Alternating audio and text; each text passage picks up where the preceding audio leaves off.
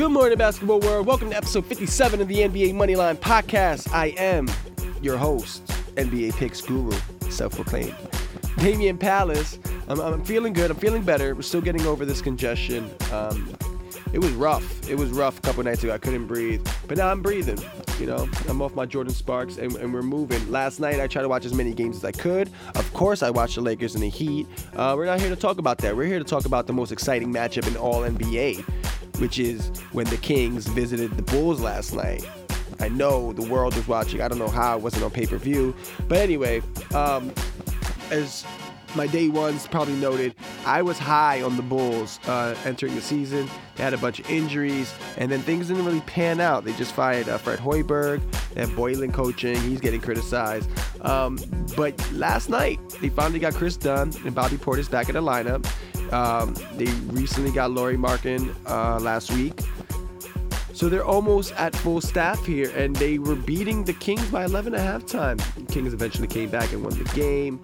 But I see this as an opportunity, at least for the rest of 2018, to really look at the Bulls, because Vegas is not going to know how to price these guys. They're not going to know what to do with these three big pieces of theirs coming back into the lineup, a new coach. There's going to be some disarray on the lines of the Bulls going forward, at least for the next 10 to 20 days, I would say. Keep your ears peeled. Is that what people say? Your eyes peeled. Keep your mouth shut and Denzel, keep your mouth shut and your ears open. You're in a privileged position to learn a thing or two or something like that. Well, just pay attention to the Bulls, man, because I'm going to be betting on them. I know they're going to beat some spreads, and I know I'm going to win some free money. It's free money. I just press the glass on my screen. These other people run around and jump around. I'm at home having a beer, and then I have more money. Speaking of more money, that means we got to talk about more games, and we have 3 games tonight, 6 teams playing.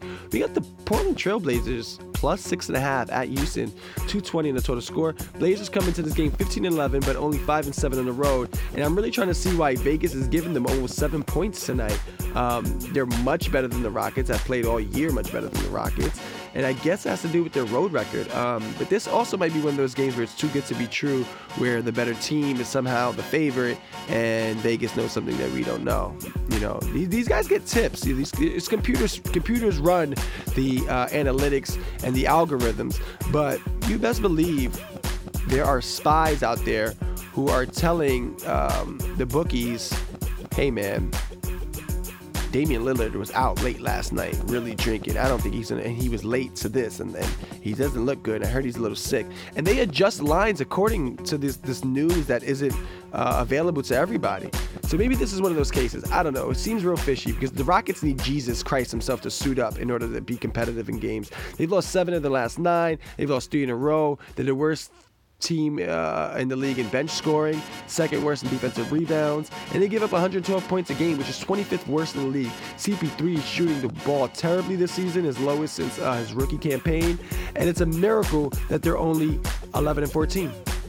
And you guys know I value watching the game, and I value experience playing the game a lot more than numbers and analytics. I think analytics should be used as a data tool and not as a way to narrate games. I think it's good to accompany analytics with thoughts and reason. But I will drop a little analytic bomb on you guys. The Rockets are 7-19 against the spread versus teams that average over 110 points per game over the last 2 years. And that, my friend, is why I'm locking the Blazers plus 7 tonight. Remember a couple weeks ago, I told you guys to bet your child's education on a pick. I think it was Dallas at home a couple weeks ago. And I said, bet your child's education. And then the pick won. And now your child's allowed to go get their master's because you turned 4 years of college savings to 8. Well, now it's time to work on that doctorate. I think you could bet your child's education again, double or nothing. And who knows, man? You might be able to go back to school with all this free money that's coming in. But I'm saying, I'm lying. Do not bet that much. But I'm taking Portland with the lock. Suns plus 12.5 at San Antonio, taking on the Spurs, 215.5 in the total. Suns gave the Clippers a good fight last night, a game that went into overtime, and of course the better team, the Clippers, won. Phoenix is the worst team in the NBA. They've lost 9 in a row, but they have a lot of nice pieces that I really like. They're just missing a real superstar. No offense to Devin Booker, but he's pretty young. I don't think he knows how to manage an entire season. And he just need one more.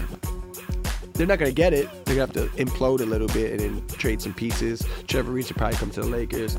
But, you know, they need a little bit more help. And they're on the road. They're 1-12. So tonight looks pretty grim, bleak. I don't know. Spurs trying to climb back into the race. They've won 2 in a row and 3 of the last 5 games. Looks like they're scoring the ball a little bit better, but really need to work on their defense. It's very inconsistent. One week it looks like they're defensive-minded, and next week it looks like they're just trying to have a shootout, trying to outscore their opponent. This team doesn't have enough to make a real splash in the West. They just don't. I know this might sound crazy, but it might almost be time to see what you get for LaMarcus Aldridge and maybe talk Popovich into sailing to the sunset. It might be the end of an era there. Or you can see what you get in the lottery and see how that goes. The Suns suck on the road and can't score much outside of the state of Arizona. Add that to the mix of playing in overtime last night, and I'm taking the under of 116.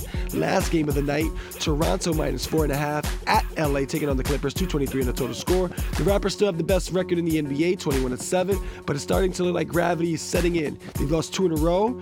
One of those losses to the Nets. They've also lost 3 of the last 5. They haven't scored over 106 all month, and I'm a little concerned. Not really, but maybe. The take on the Clippers, they had a game last night.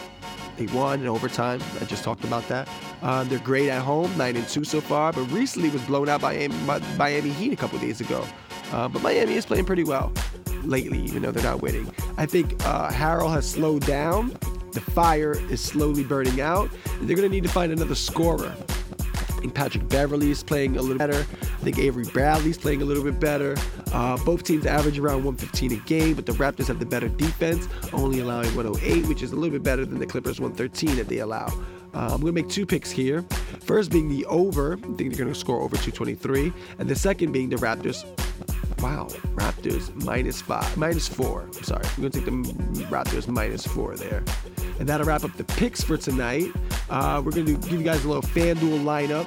Now, just to give you a little background, the FanDuel lineup I give is really a draft.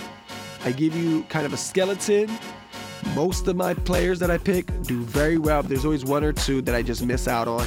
And I really recommend you take this and then you paraphrase it. Or not paraphrase it, but you make it your own work. You know, you don't have to steal each player because it's not going to work. Fit what works best with the lineup you had in mind.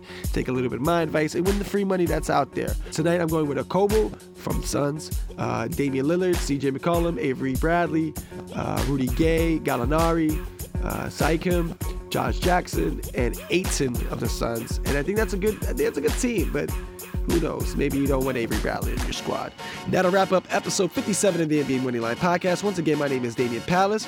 You can reach out on Twitter at NBA Moneyline or on Instagram at NBA Moneyline, or you can hit us up on the Facebook fan page, NBA Moneyline Podcast. I'm sure if you type in NBA Moneyline, it'll still pop up.